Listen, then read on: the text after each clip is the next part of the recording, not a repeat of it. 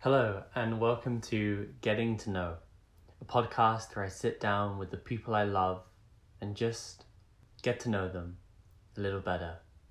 My name is Oliver Sale, and on today's episode, I sat down with witch, writer, and wonder Rachel Strickland to talk all things magical, ugly, and forgiving. But before we get into that, a couple of things. Gremlins are mentioned a few times throughout this episode. In Rachel's mentorship program, the Audacity Project, or TAP, gremlins are what we call negative or restrictive thought processes that might limit or completely stop an artist from creating the work they want to make. Talisman words, which are also mentioned, are part of the project. These are 3 words that act as a touchstone for artists trying to make decisions and develop their work further. Links for everything will be in the show notes, along as names of everyone we mention. And with that, let's start the show. Hi. Hello. It's super nice to see you. Always a pleasure. And to have you here in the virtual space. Before we get into interesting philosophical conversation, how are you? How are you doing? How is quarantine treating you? I'm fine. Yeah? It's a tenuous fine, and in normal life, I can wake up and I have expectations of myself. Like, I'm probably going to feel like this, because that's how I operate most days. But even though my daily life is not severely disrupted, my internal life definitely is, and my capacity is not as dependable. Yeah, I think that's something that I've kind of been dealing with as well, actually. My day-to-day life is very similar. And I think this is what's hard, is that it's on the inside that so much change is happening. Yeah, so much of how we function and how we rely on ourselves as people is kind of being shifted. Yeah. And for people that don't know who you are and what you do, I mean, you're a woman of many hats. So, I guess pick a couple of hats that you want to be identified as. Yeah, well, I do have a lot of hats, but to me, they're all the same hat. It's all just aspects of how I naturally kind of want to walk through the world. Yeah. I'm a creative mentor, and I love working with creatives, and especially creatives that are somewhat blocked. That's my favorite, because I'm very familiar with that terrain and how to navigate it. And it's a very rewarding journey for me to take with people on an individual level. And I also like to make art. Yeah? Yeah, I art. I also do the art. As well. Create art. To varying degrees of success, just depends on what success means to the individual talking about it. I actually wanted to talk about, this was my later notes, but I'll come to it now.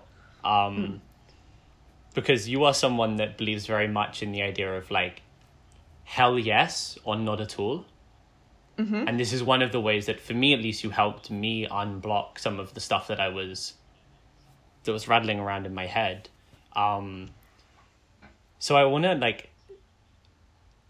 talk about where that came from. When did you start saying hell yes to things, and how did that idea sort of come into your life?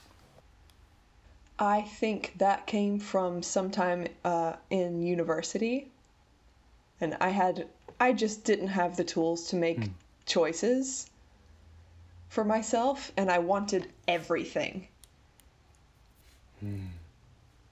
So at some point, I just decided that the thing that I wanted more than anything else was probably worthy of consideration.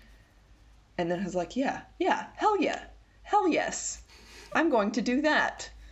And it was so, and not to say that I didn't make a fuck ton of mistakes, because of course I did, but they were all worth it, every single one of them, because they were all given to me by a hell yes. That was the kind of conviction that I could stand behind. I think that's something that a lot of people really struggle with, me included. taking the mistakes as part of the hell yes, right? Like it's like if I commit fully to this, then it doesn't matter if it doesn't work because I committed fully to it. Yeah. There's no regrets then. And I really don't like regrets. No? No, not a fan. So one of the other things I wanted to talk about was one of your, I guess not many hats because they're all the same hat. The pointiest part of your single hat. Because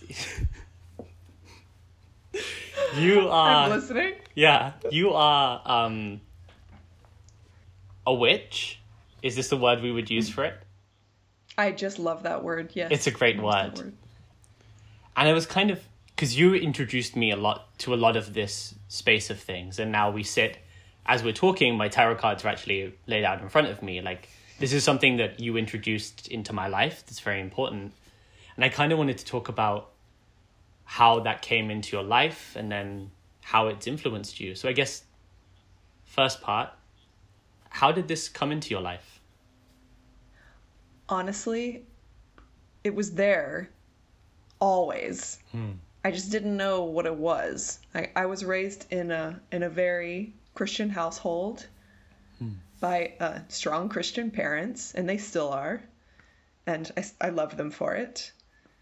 But even when I was a child, I can remember around Samhain, like around October 31st, thinking, well, I need to go outside so that I can make a circle with my brothers and sisters.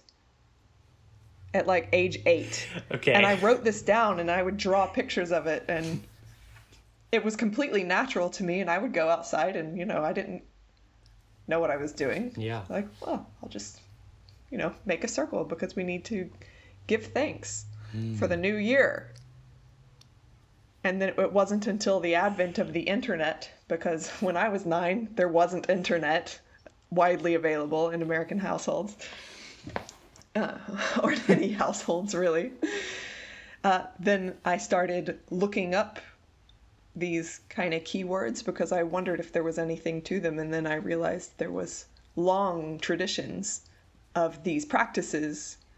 So I can only assume that much of that is just coded into our DNA, and it doesn't make me special. It's a way of being in community and of observing spirituality.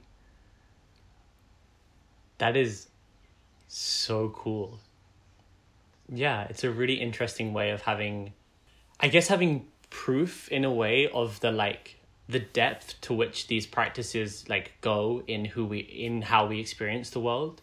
I think often we think of spirituality as something that kind of either our parents give us or that comes to us as we get older and as we study more, especially for someone like me who grew up in an atheist household and developed a spiritual practice later in life. Later in life, when I was 18. I was so old. Right. Yeah, but to see this was something that you were already engaging with without it being a spiritual thing, without it being someone was teaching you these practices, just this is a want to desire. Because obviously I think we all have those experiences in us of I mean, I remember reading a tarot deck when I was very, very young. Didn't mean anything to me back then. And now it seems very clearly symbolic of some experience. Yeah, so you found the internet came into your life and told you that you were in fact a witch. How does that change your experience when you went from just having these kind of callings and desires and then suddenly finding out that there was an identity or a practice associated with it? How did that change for you?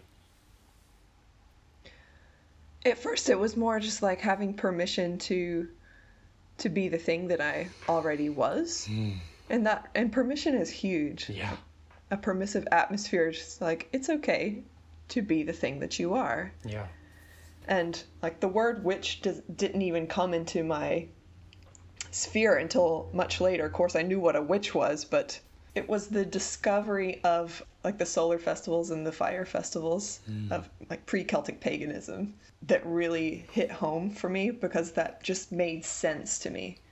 the Right. wheel of the year and all that. There's the natural observation of the cycles of life.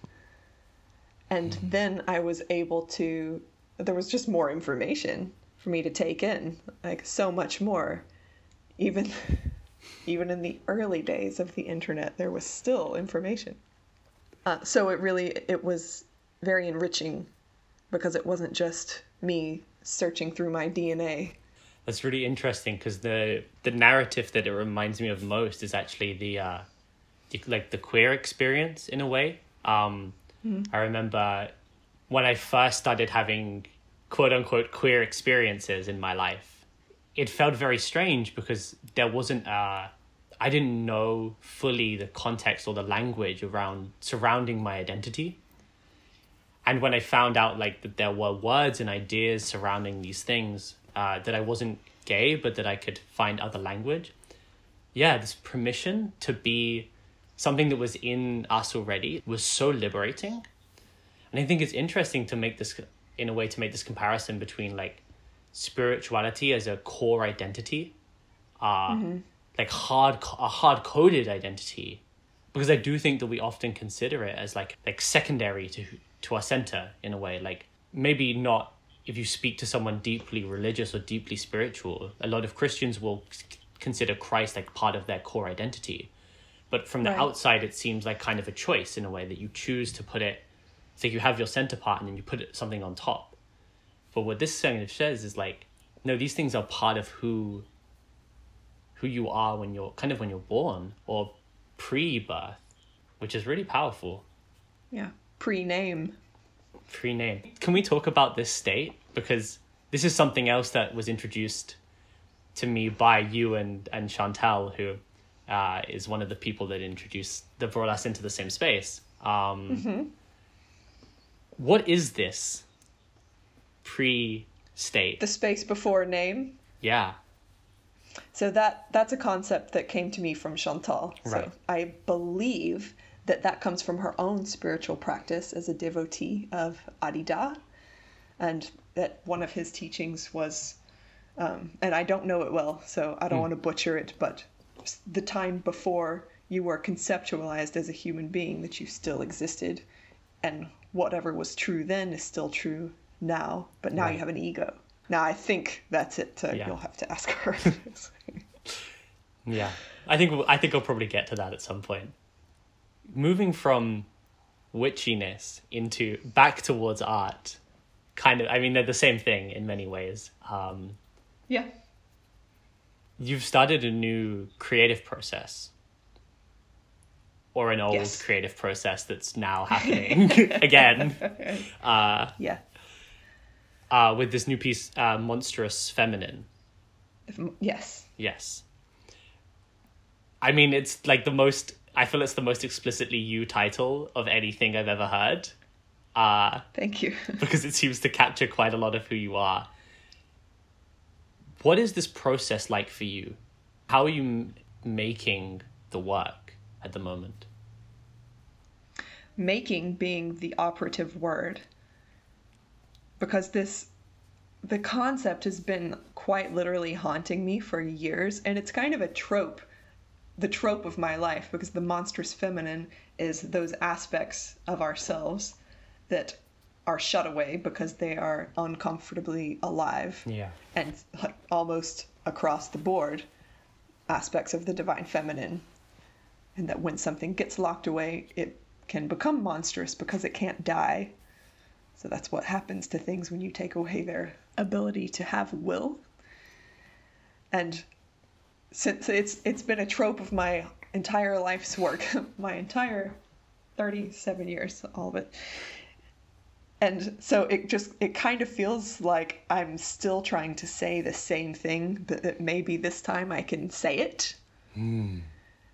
So the creation of the piece is actually happening now. So that's very exciting for me, instead of just being theorized. And for a long time, it was precious to me, and I was intimidated by it because it was really important that I do it justice. So of course I didn't do anything at all.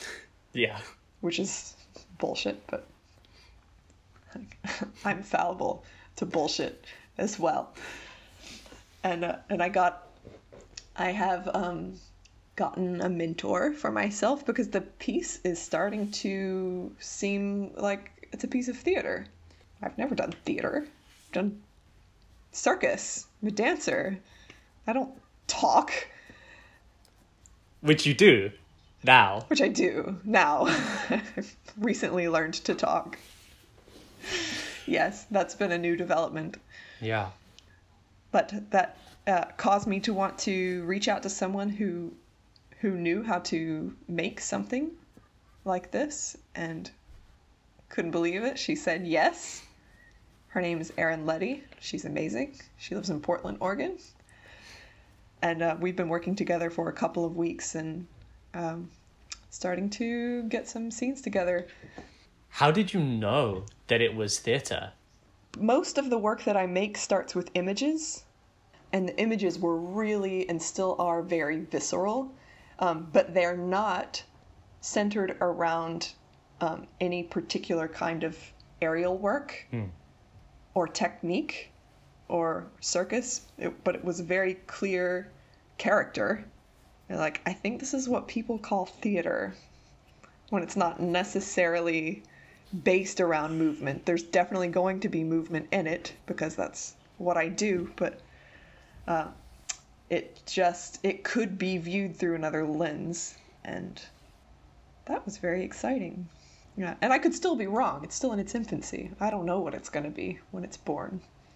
That's so exciting, though. To take something so precious to you and then to be like, actually, I think that it exists in the space that I don't know yet. I think often we can find our precious baby of a thing, and then we want to do it so much justice that we put it into the boxes that we think will do it justice without letting it breathe into the world, And it's totally Gremlins. Yeah. It's the precious gremlin. It's the golem of Gremlins. And I didn't even realize it until I was actually starting work on this thing. And at the same time, I was sending in stories to get first edits. Yeah.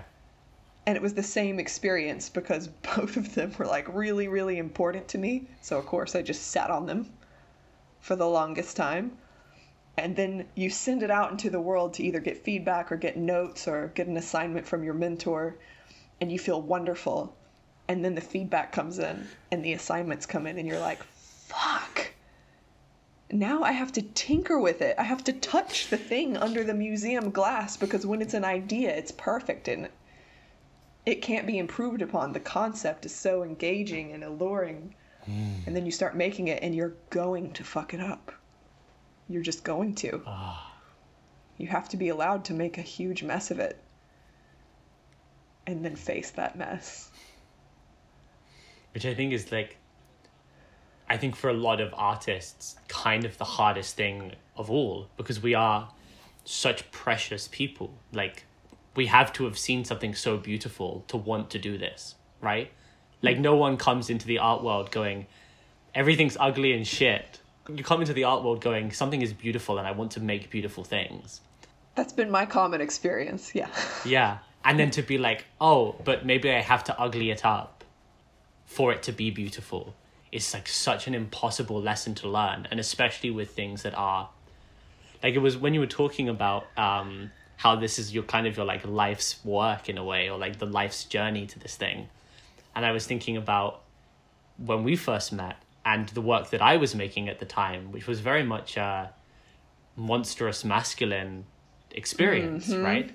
And this kind of I think this was something that really, for me, being able to see that you understood the thing that I was trying to say was one of the things that really drew me to you as a person. One of many, many, many things that drew me to you.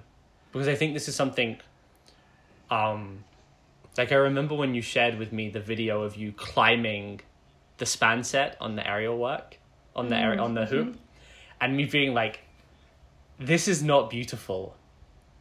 It's so fucking ugly, and I love it.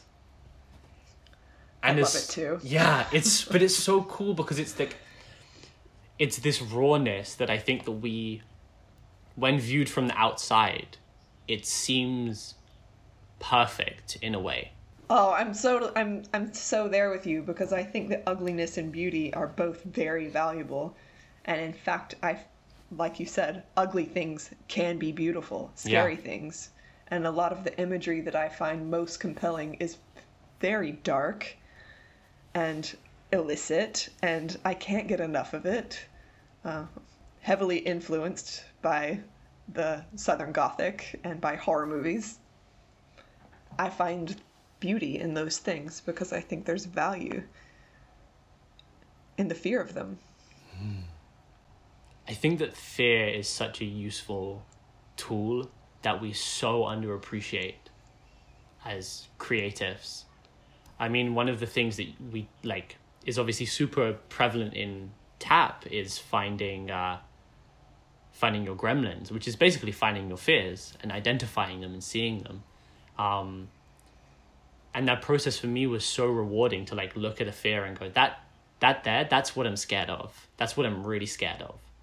And the process of seeing that and then turning it into something useful is kind of so incredibly rewarding.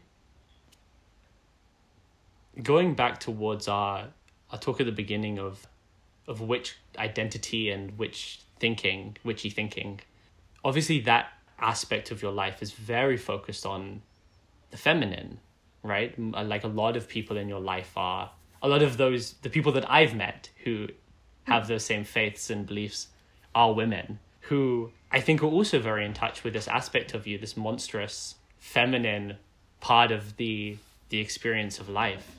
How is your witchcraft influencing the process of making this work, or has influenced the process of making work in the past? It's interesting that you bring up the prevalence of seeking the feminine. It's at the beginning of my journey, and for much of my earlier work, it was the masculine that I was more invested in.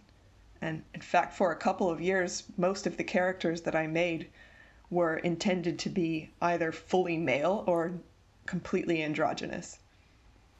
And that's just where I was at the time and what was interesting to me.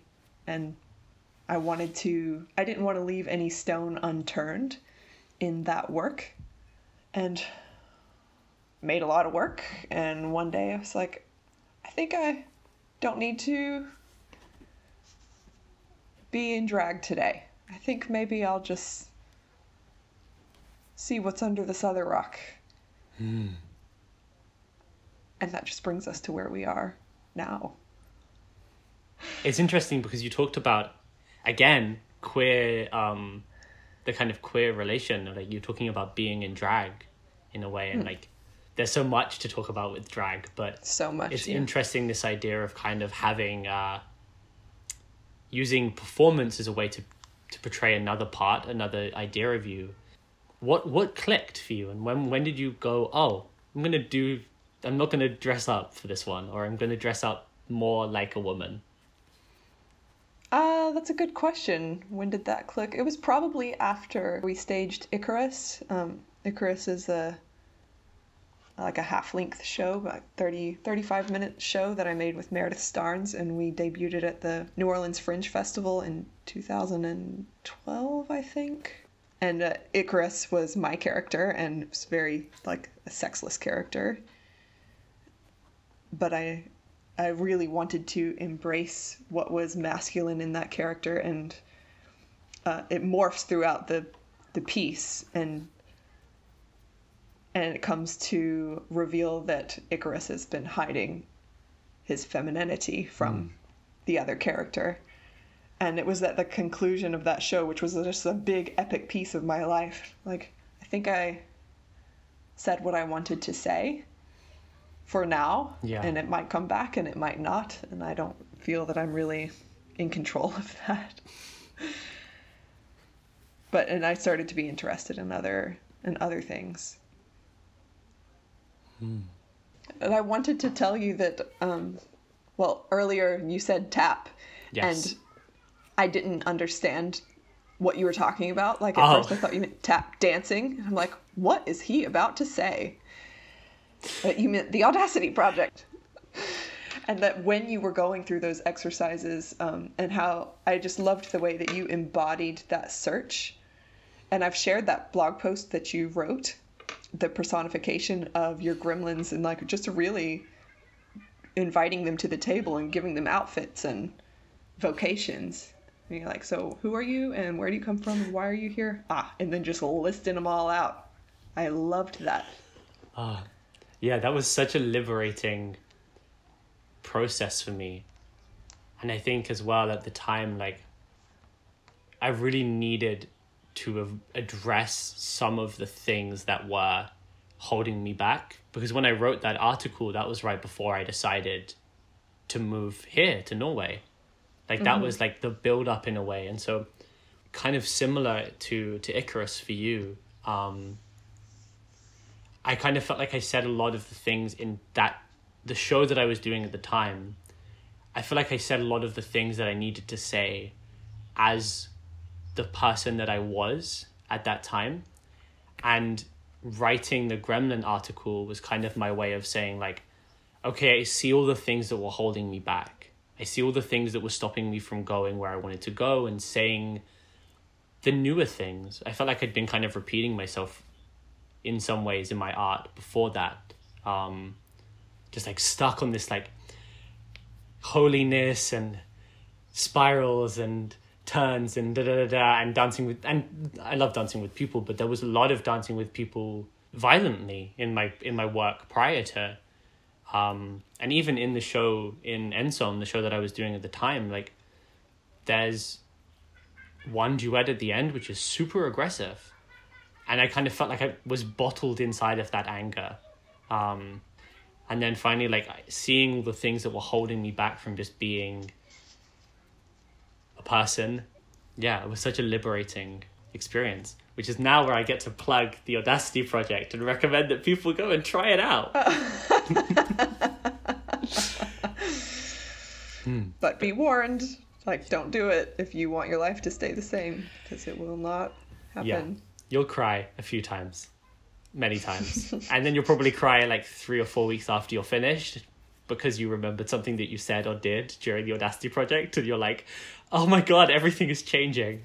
That's beautiful. Thank you. But for you, when did the Audacity Project start, and how did it kind of become a thing? Because being accepting the role of mentor or teacher is can seem like quite a big step. So where did that come from?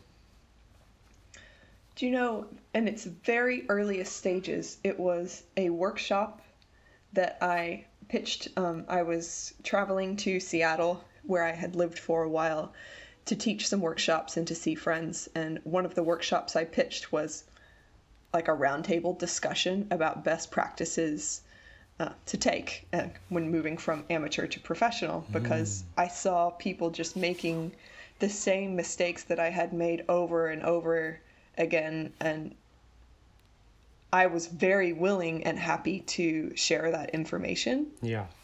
And I would have loved for that information to be available when I was making those mistakes. So that's how it started. It started as like a $30 workshop that took an hour. And for whatever reason, people feel safe coming to me and asking me questions. Yeah. Maybe it's because I'll tell them an honest answer. I'm not sure. But for whatever reason it is, I do honor that. And it was that happening a lot. Right. That made me, and just a feeling of rightness. Like I loved being able to fill that space for them.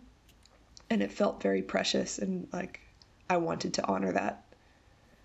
So I made the workshop longer, and it became 2 hours, it became 3 hours, and then I would follow them for a year to see, as we would spend this like intense 3-hour period together, and everyone would be like super inspired by the end, and they'd want to go out and like put their balls on the table and like really get things done. Yeah.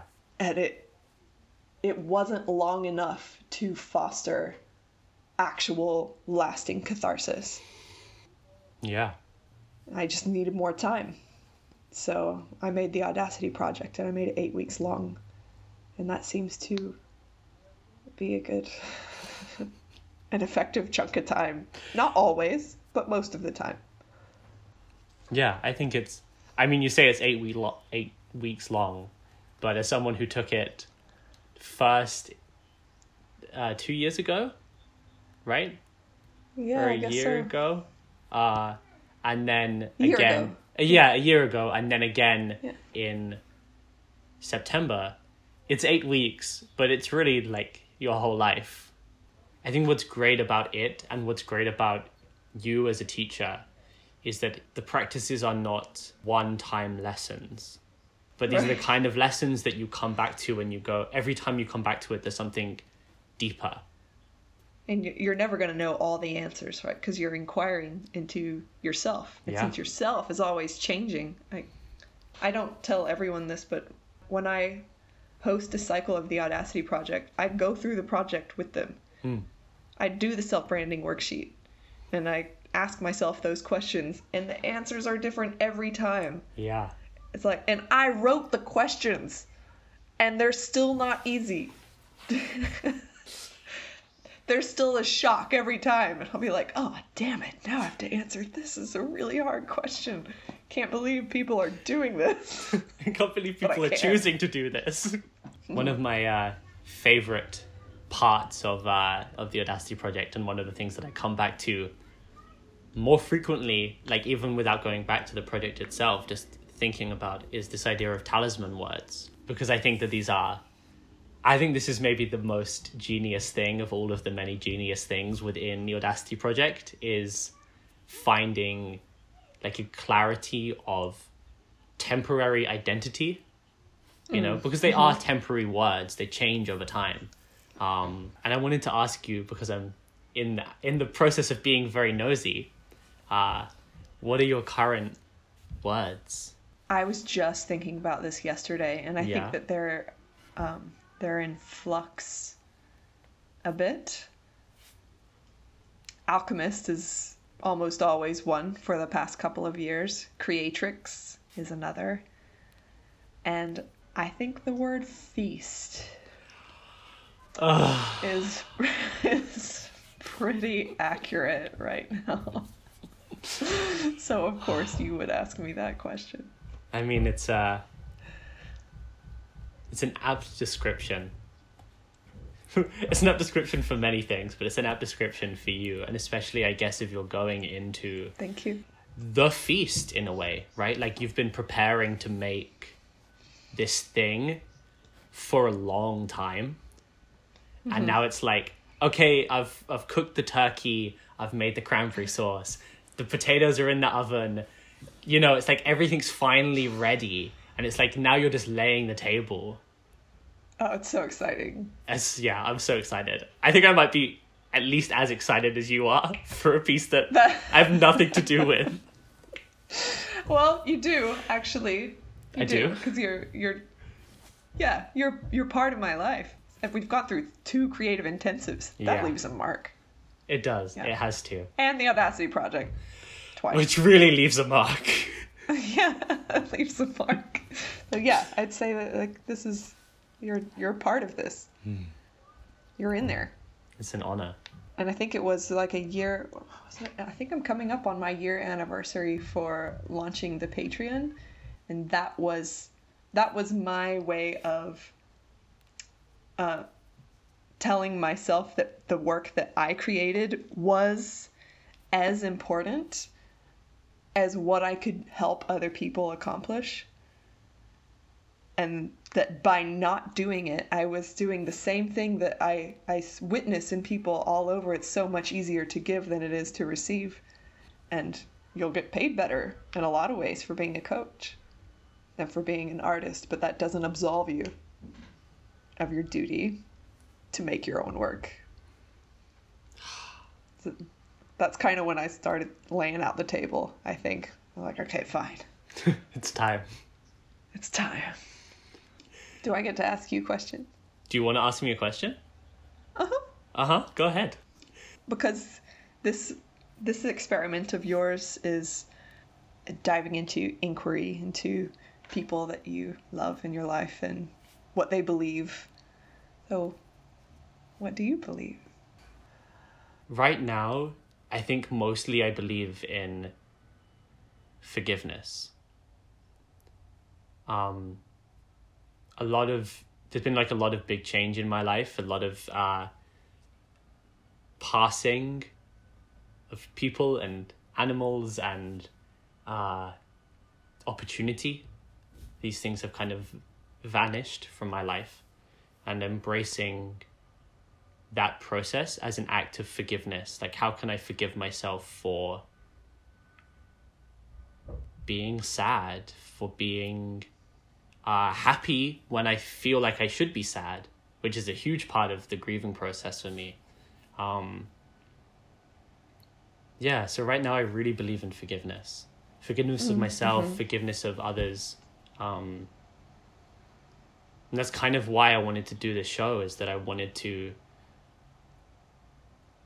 I guess, kind of with what you were saying previously, but like give myself permission to have a lot of different kinds of experiences by seeing that they're happening in other people. Go, oh, okay, I see that. Oh, okay, I see that. Oh, okay, I see that. And like acknowledge that there are lots of ways to live life. So it's okay to mess it up. I forgive you. Does that help? So one of the other like mentor figures in my life, a woman called Kerry Nichols. She's a dance teacher, creator, crazy, wonderful person.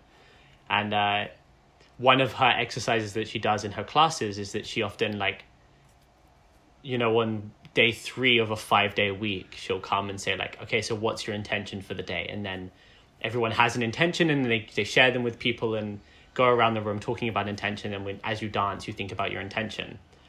And I did one of her workshops back in, must have been November.